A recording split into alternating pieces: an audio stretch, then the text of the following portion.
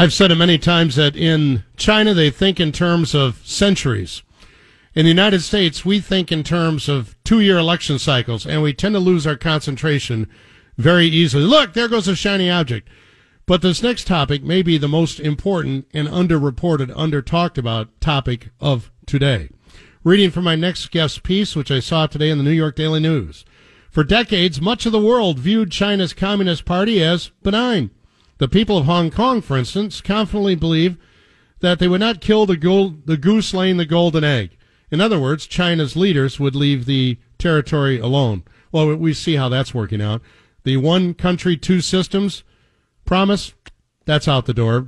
China has reneged on that. Now, they have troubles in China, and we don't want to cut ties with China because that would be counterproductive. As our guest wrote, we just ended, relatively speaking, on a timeline, ended one Cold War. We would not want to start another one.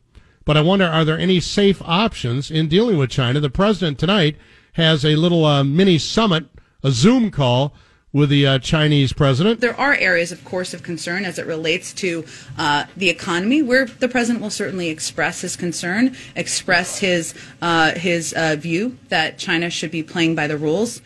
Gordon Chang is a columnist, author, and lawyer. His book, The Coming Collapse of China, is well received. He has given briefings at the National Intelligence Council, the CIA, the State Department, and the Pentagon, and I believe a first-time guest here on the Big 89. Mr. Chang, good afternoon. How are you, sir?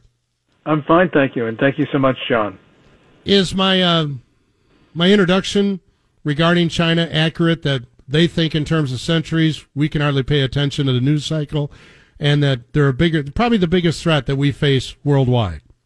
Well, they're certainly the biggest threat we face worldwide. Number two isn't even close, because number two, which would probably be Russia, is really fueled because of China. China backs Russia, and therefore Russia is a threat. But if it weren't for China, Moscow just could not stand up to the international community. And you can say the same thing for Iran, North Korea, Pakistan, Algeria. All of these are fueled by the Chinese. So yes, China's number one, and it is the only one that we really should be focusing on at this particular moment. What leverage does our president have in dealing with the Chinese now, other than us being a great marketplace for them?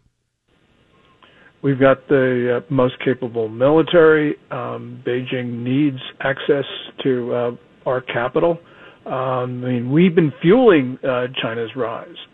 China can threaten the United States because we trade with China, because we invest in China, because we shovel a lot of technology over there, because we let the Chinese steal American technology. And John, this really is an issue. The Chinese are criminals and villains. They're murderers, thugs, and thieves.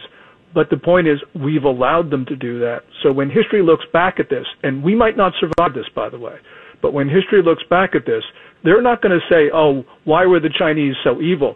They're going to say, why did the Americans help them be evil, and why did we help them actually hurt our society? Is it too late because we want to buy everything for a dime on the dollar? It's not too late by any means, but it does require political will. And it needs a change like we saw from the Carter to the Reagan years, where you had a president, Ronald Reagan, who recognized the threat of the Soviet Union, who was willing to say something about it, which is important, willing to do something about it. When President Biden says that China's a competitor, that's not true. Competitor assumes you're all playing by the same framework, in the same rules. The Chinese definitely are not. And when Jen Psaki, the press secretary in that clip you played, said, we want them to play by the rules, that's empty talk. Because the question is, what will the Biden administration do to force the Chinese to play by the rules? Remember, they deliberately released a coronavirus that killed 763,000 Americans as of this morning. Let's elaborate on that. You believe they deliberately released it? No question about it. We don't know the origin of this disease 100%, but we do know one thing, and that is that for a period of at least 5 weeks, and maybe a lot longer, Chinese leaders knew that this disease was highly transmissible from one human to the next, yet they told the world it was not contagious. And while they were locking down their own country, they were pressuring other countries not to impose travel restrictions and quarantines on arrivals from China.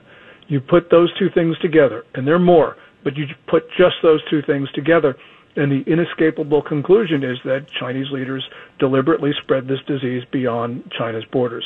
This disease didn't have to leave China, but it did because of the decisions that were made by Xi Jinping and his fellow leaders. That voice you're listening to belongs to Gordon Chang. I read his piece today in the New York Daily News. I thought it was really illustrative of where we are in regards to China. He's widely known for his book, The Coming Collapse of China. You mentioned Reagan. Reagan always said, and I reiterated this last week, that he thought that if he could take Gorbachev on a helicopter ride over any U.S. suburban area of a major city, and he would see the prosperity, that he would essentially be reformed and start down that road in the then Soviet Union. Do you think China's regime can even begin to be reformed in that same manner? No. I mean, they know very much about the United States. They've penetrated our society from top to bottom. They know what the United States is like. And Xi Jinping believes in control. He believes in a very different type of society. And so this is not something where we can sit down and talk with him and reason with him. Xi Jinping believes that his country cannot survive in a world where the United States exists, because he understands the inspirational impact we have on the Chinese people, and he's deathly afraid of that. They spend so much money and resources repressing the Chinese people. Some people say even more resources than they spend on their military. That, to me, could be true, but the point is, we know that this regime is deeply insecure, and it views the United States as its enemy.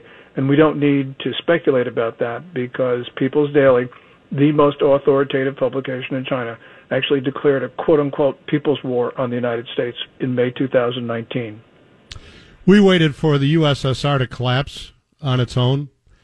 Is China overstretched enough now, with the debt crisis and missed bond payments, rolling power outages, food shortages? Can we outweight them, or is that not a sound strategy? That is a sound strategy, but it might not be the only one. The problem right now is that the Chinese regime sees a closing window of opportunity. Xi Jinping, I believe, has a number of incentives to lash out.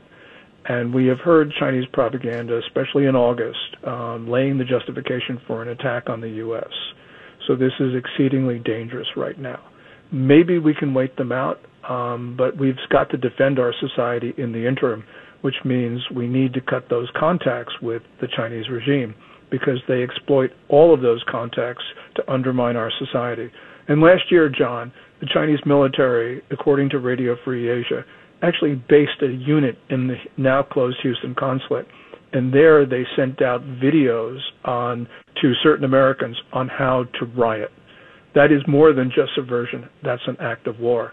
And again, we have heard from the European Bureau Chief of China Daily, which is an official publication, in a tweet on October 18th of last year, actually urge Americans to commit acts of violence on American streets, in this case, throwing petrol bombs. That also is an act of war. And unfortunately, neither the Trump nor Biden administrations took appropriate actions to deal with this. Should we defend Taiwan if necessary? I believe that we have to. For more than a century, we have defined our western defense perimeter off the coast of East Asia, and Taiwan is at the center of that. If we don't defend Taiwan, we're going to have to defend Guam or Hawaii. The other thing that is important is that China's attacking not only democracies like ours, but the whole concept of democracy. We can't afford to let them do that. And in the wake of the chaotic fall of Afghanistan, Taiwan is now considered to be the test of American resolve. If we don't defend Taiwan, we probably are not going to have allies anywhere in the world, because people will think that the United States is unable to defend itself. And in that type of situation, I don't see our allies with us. As Osama bin Laden said, when people see a strong horse and a weak horse, they always want the strong horse. And in that, he certainly was correct. Mr. Chang, I'm going to buy your book, The Coming Collapse of China, tomorrow if possible from my local bookstore. I'll read it. I'm interested in it. Thanks for your time. We'll call on your expertise again. Well, thank you so much, John. I really appreciate the opportunity. It's a sobering conversation. Best to have this type of conversation on a dark Monday afternoon, my policy. Appreciate your time, Mr. Chang.